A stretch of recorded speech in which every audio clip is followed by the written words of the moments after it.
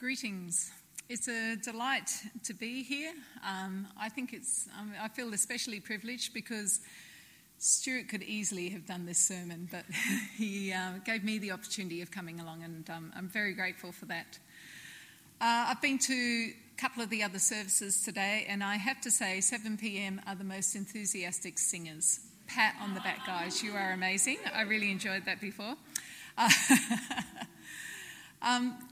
I am going to talk about different aspects of work.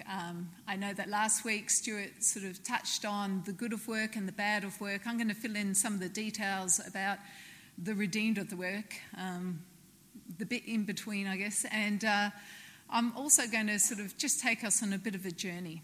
So what do I mean when I talk about work? Well, when I talk about work, I don't just mean the paid part. I know that this is what we touched on last week. When we hear the word work, we often think, only the bits that we actually get paid for. But when God looks at what we do, he's interested in all the different sort of work that we do. So work is what you do at school, what you do at uni, what you do at home, in your neighbourhood, in your community, as well as the stuff that you get paid for. And I want you to think also about your work context as well. Where has God placed you? What is the particular environment in which he's put you to have an influence on those around you? There was a visitor to Australia recently, Mark Green, and he would call it, what is your front line? Where is the front line? So when I talk about work and workplace, I want you to think about what's relevant to you in terms of what you do with purpose and intent and the context in which God has placed you. Now, one of the things that I touch on sometimes is this idea of food. Because that's the most basic sort of work that we have to do every day. We have to feed ourselves. We work to eat, and we eat to work. So food is something that reminds us that we do work. Now, in terms of getting food ready, for some of you it would be very basic.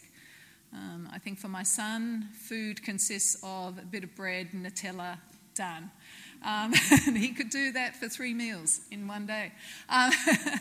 For others, it's a much more elaborate sort of arrangement. One time, my husband and I went to eat.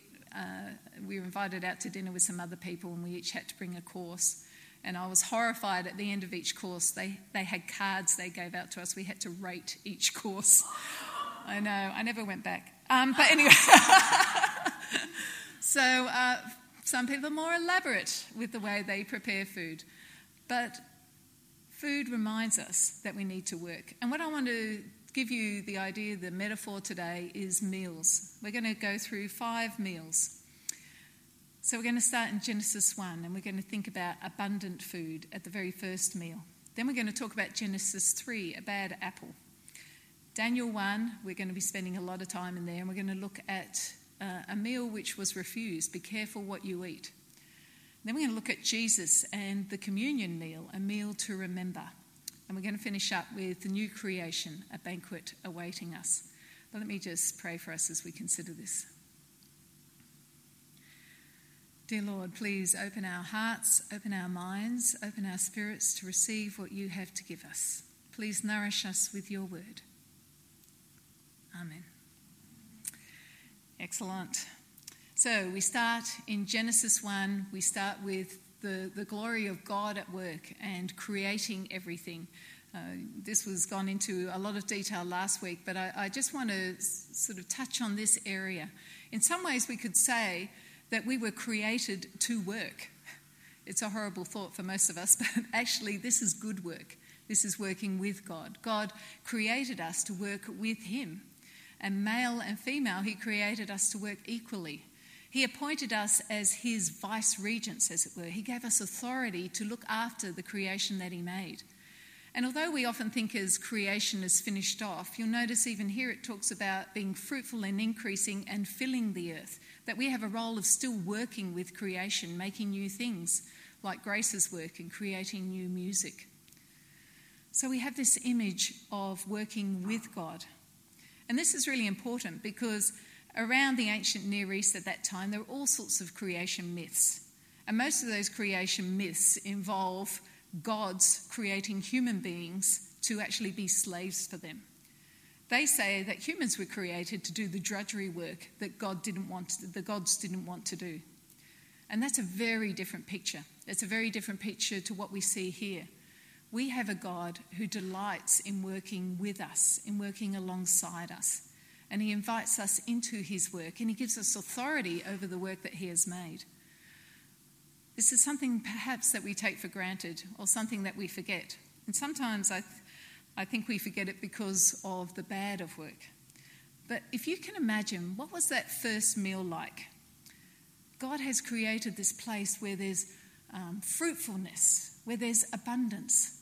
I reckon that first meal, we don't know exactly what it was like, but I reckon it was pretty amazing. I reckon there was more food that you could possibly eat, and I think it was beautiful food and wonderful food, because this is the nature of our God. He creates things to be very productive, to overflow. He's a generous God. However, that's not the way we see work, is it? Even though our work is good, even where we're made in the image of a God who takes delight in his work, even though God chooses to work with us and he wants us to use our work to serve him, frequently the way we see our work is like this. This was a photo I just snapped at work last week. No, not really. But this is what work feels like sometimes, isn't it? You feel like you're under pressure. You feel like there's stress at work. Your work is not as good as you hope it would be. It's not a wonderful place. You don't see that abundance, that Genesis 1 picture at all. You see, we're actually living under the impact of that second meal, the bad apple. Evil came into this good working place, and what we're experiencing is the fruit of disobedience, that first disobedience. Now, work itself wasn't cursed. It was the ground that was cursed. It's the process of working that is cursed, but we struggle with it and we're impacted by it. Not only is it hard to do our own work, in Genesis 4 we have a picture of another element of how sin plays out at work. So this is the story of Cain and Abel, those two brothers, and they came before God and they were offering their work to God as worship, which is basically the best thing we can do with our work. However, for some reason, Abel's work was more favoured by God. And here we see what we see in the workplace frequently, jealousy and competition. So Cain actually destroys Abel. I don't recommend you do that to your work colleague. But we see that, don't we? That's sometimes the hardest thing about the work that we do, the working relationships that are hard, where you struggle and it's painful. Now, something else that's interesting in Genesis 4 in that passage, God actually says to Cain before he does the deed, he says, sin is crouching at your door. And this is the reality of all the work contexts in which we have. It's often the place where we're tempted, where there's the opportunity to sin, and we need to be aware of that and wary of it. Bob Thune, who's an American pastor, has said this: it's important that we see both the goodness of work in God's original creation and the struggle of work under the fall. If we only see the good, we'll be frustrated when things don't go as they should. If we only see the bad, we'll have a hard time doing our work to the glory of God. Work is not all good, and it's not all bad either. It's part of God's good creation, which has been tainted by the fall.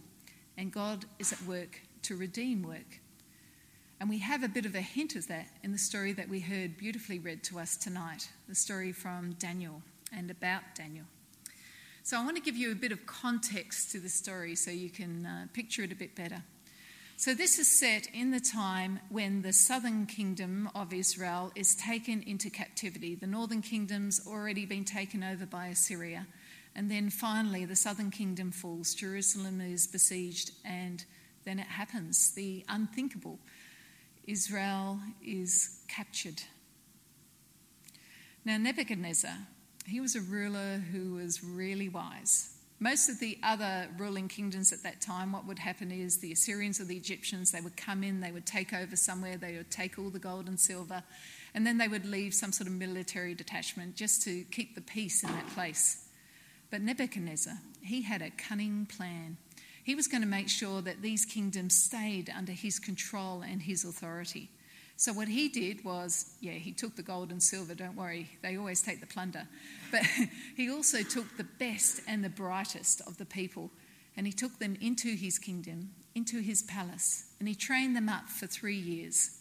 Now, this did a couple of things. First of all, it meant that Israel didn't have those people anymore, didn't have those intelligent, bright, beautiful, apparently handsome people living there anymore, so they wouldn't rise up in rebellion. But also, he now had all that intelligence and that drive and those young people now working for him in his kingdom. And it's really interesting the lengths that he goes to actually get those people involved in his kingdom. He's going to instruct them in knowledge and skills and different things, but he's also going to enculturate them. So he's going to teach them the language of Babylon. He's going to get them to read the literature of Babylon. And very importantly, he's going to try and get them to worship the gods of Babylon. Now, I don't know if you noticed in that passage, but something is going on that's very interesting. We know that Daniel said no to the food, but there are other things that he didn't say no to. You'll notice that their names got changed.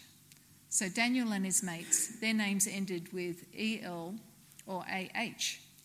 And that signifies that they were actually dedicated to Yahweh, the one true God.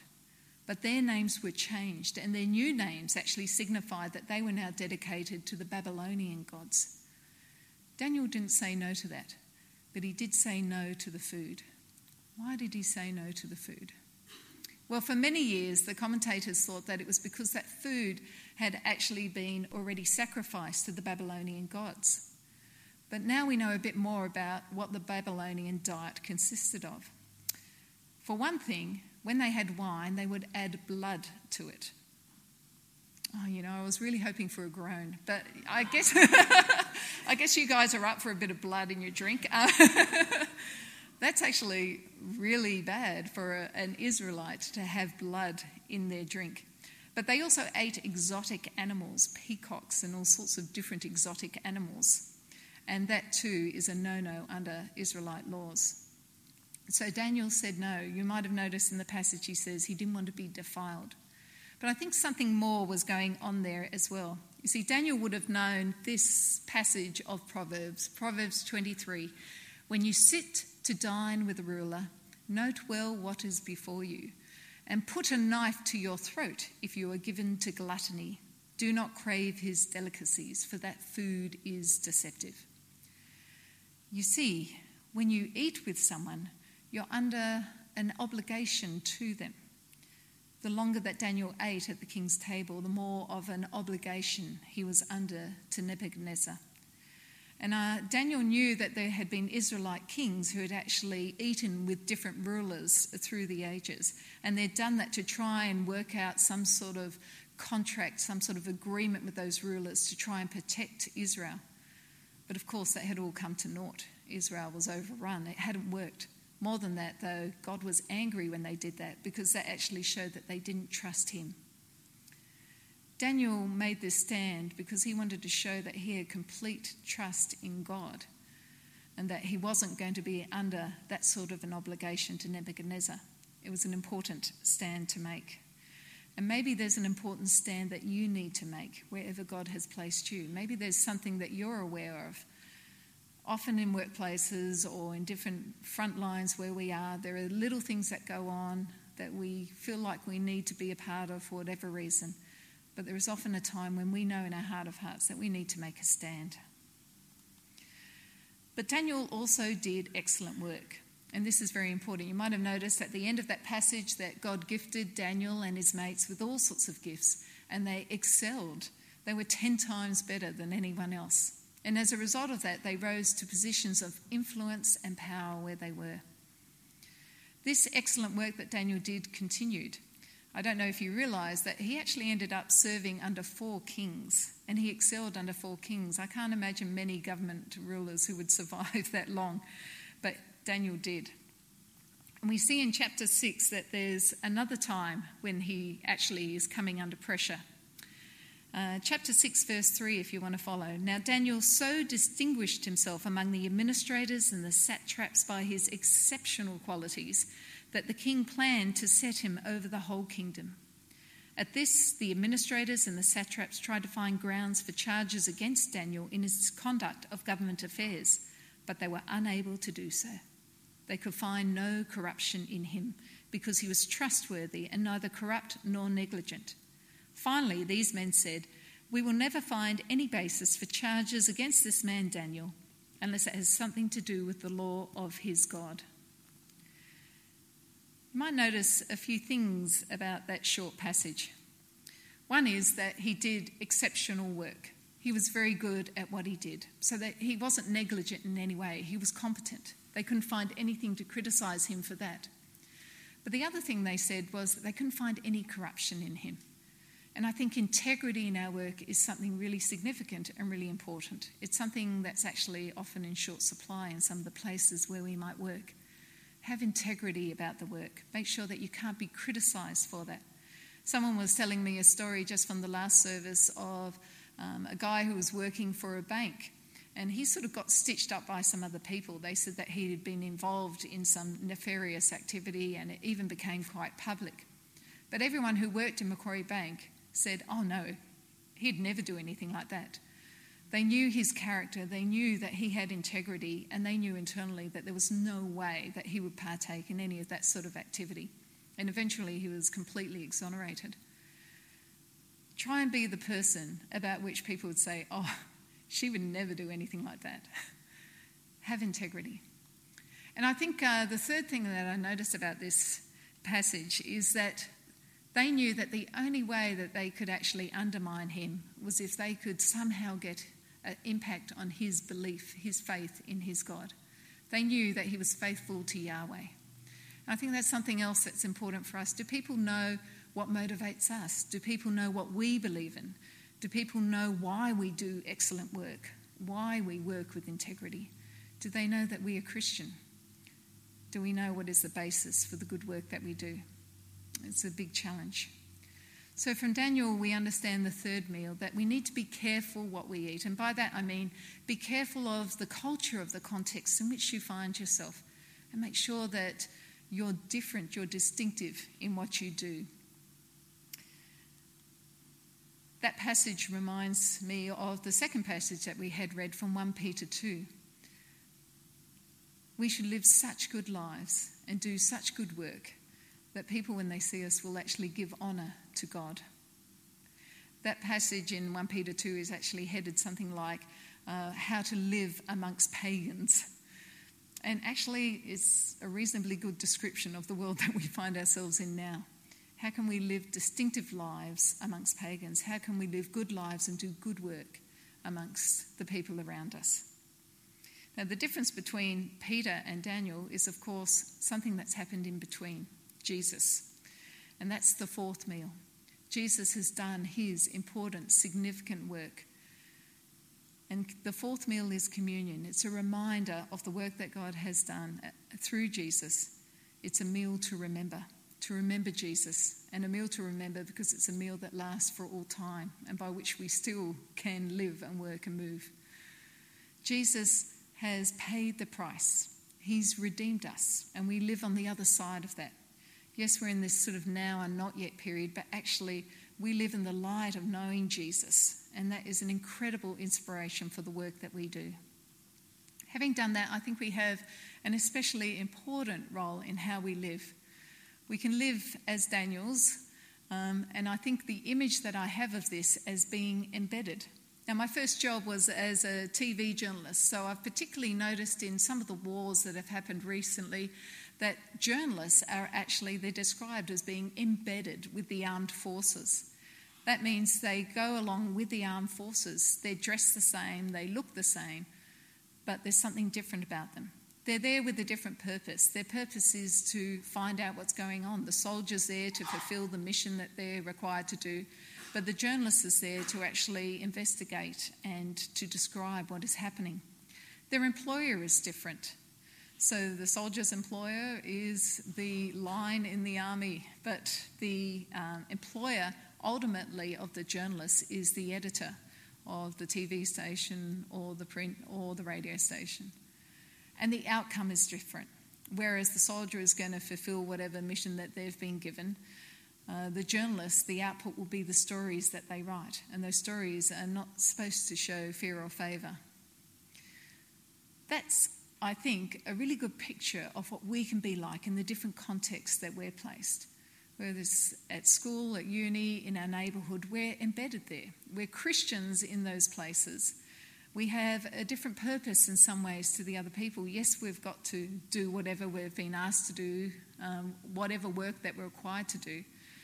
But our ultimate purpose is to honour God and serve others. Our employer is actually God. Colossians 3:23 says, when you do your work, do it as unto the Lord, as if you were working for the Lord, not for human masters. And the outcome could be very different.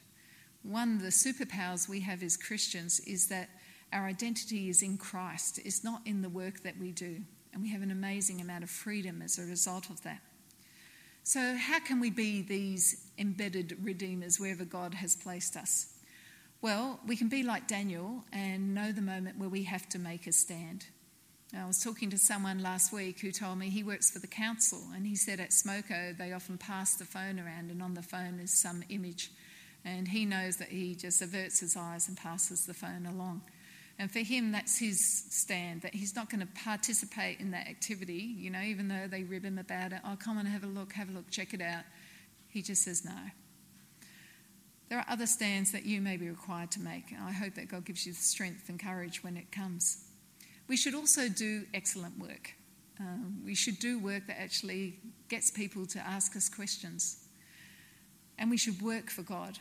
That is an incredible motivation. For one thing, it means that we're protected. We've got a higher aspiration than just about anyone else around us. But it also protects us if we have someone we work for that we don't particularly like. It's always a risky question, but has anyone here ever had a horrible boss? Yeah. Raise your hand. Come on, be proud. We've had horrible bosses. It's okay. In fact, it's the number one reason why people leave jobs is a horrible boss. It's such a thing that's so common that they made 2 hit movies about it.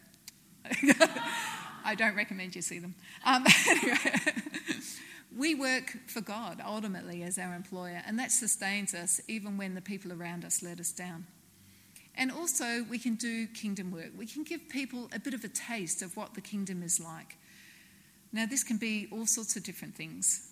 I had this person, Phoebe, who's in Perth. She told me this story where she went through Proverbs and got some wisdom, and she wrote them out, and she had them done in calligraphy, and she put them around her office. And her manager came in and was reading them. He said, wow, these are fantastic. So he said, oh, look, I want to take those and I want to make sort of really big artworks out of them. So he took them and he made these really big artworks out of them. And he put them all around the boardroom. And he said to her, where did these come from? And she said, oh, they came from an ancient sacred text. And he went, oh, that's just amazing.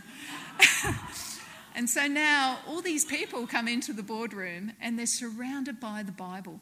And I said to her, have you told him yet where it comes from? She said she thought she'd give it a little while and then she'd let him know that the actual ancient sacred text was the Bible. But that's an example of giving people a bit of a taste of the wisdom. The Bible may be a word that they scoff at, but when they taste the wisdom, it's something that's attractive.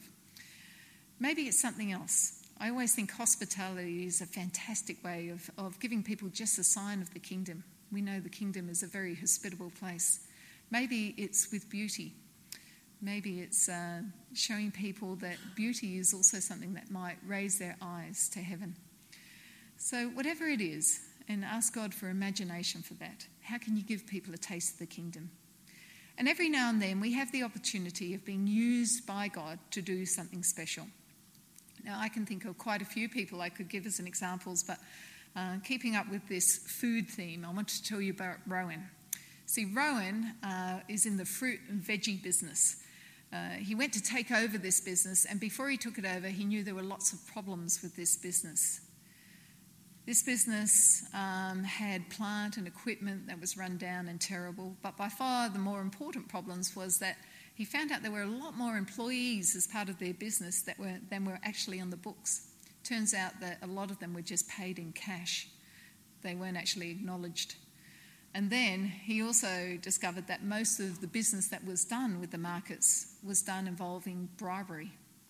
Now, he knew that couldn't continue once he took over the business, but he also knew if he made too many changes too quickly, then the whole business would just fold and then no one would have any work to do. So he took on this business and he decided to make the changes gradually. He managed to convince the employees that it was much better to actually be properly employed on contracts than just to be paid in cash, even though they didn't like paying tax. But he said, whenever you're sick, you'll be paid. And when you go on holidays, you'll be paid. And he said, it's a long way off, but eventually you're going to appreciate superannuation as well. So they agreed to go on these employment contracts, and after a while, they really valued them. He told me there was one critical moment then when one of the employees got cancer, and they were really worried about how they were going to look after their family. She was a single mum, and he said to her, you're one of my employees. I'm going to look after you. He said, I know the sick leave is so many weeks, but we'll get through this together. And that had a huge impact on the other employees. He noticed that immediately turnover started to reduce, because if you're just paid in cash, you don't owe anyone loyalty. But if you're an employee of an organisation with a contract, then there's a greater sense of loyalty. So the company started to turn around. Then he started to work on this whole bribery thing. At first, the people in the markets just laughed at him. They didn't think it was possible to do business if you didn't offer bribes. But he went along and he said, look, I am a man of integrity. I'll stick to my word. And he said, I want to do business with you, not for the short term, but for the long term. And I want both our businesses to actually to excel through the work that we do together. Well, eventually he started this, and the people actually really liked it, because once again, it had been sort of, you didn't know whether you were going to have business or not if it just relied on bribes, because it depended on who was going to give the biggest bribe. But here they were with a regular arrangement with someone that they could trust. And so the whole business turned around. And in fact, it actually impacted on the industry. Employees in other companies said, we want to be paid by those people who work in that company, because they began to see the benefits of that. Now, I know that he had a big impact, and I was able to tell him this because I went down to Melbourne and lived there for a while, and I met someone who worked in the markets in the Victoria markets. You may have heard of them, they're really well known down there. And I mentioned Rowan's name, and this guy had heard of him, and he said that not only changed the industry up in Sydney, he said, it's even impacted down here. So God used the work that he did and his business principles in a way that was influential, not just for his business, but for the whole industry. And every now and then God uses someone in a position of influence to do something amazing like that. I can also tell you that internally God has been doing an amazing work as well. Rowan employed a couple of asylum seekers and one of them in particular is a Christian who is just an incredible evangelist, and there's been all sorts of things happening. There's a mini revival happening on the shop floor. So God can do incredible things through the work that we do. And all of this anticipates the final meal, the fifth meal. The bad news is we're going to work in heaven.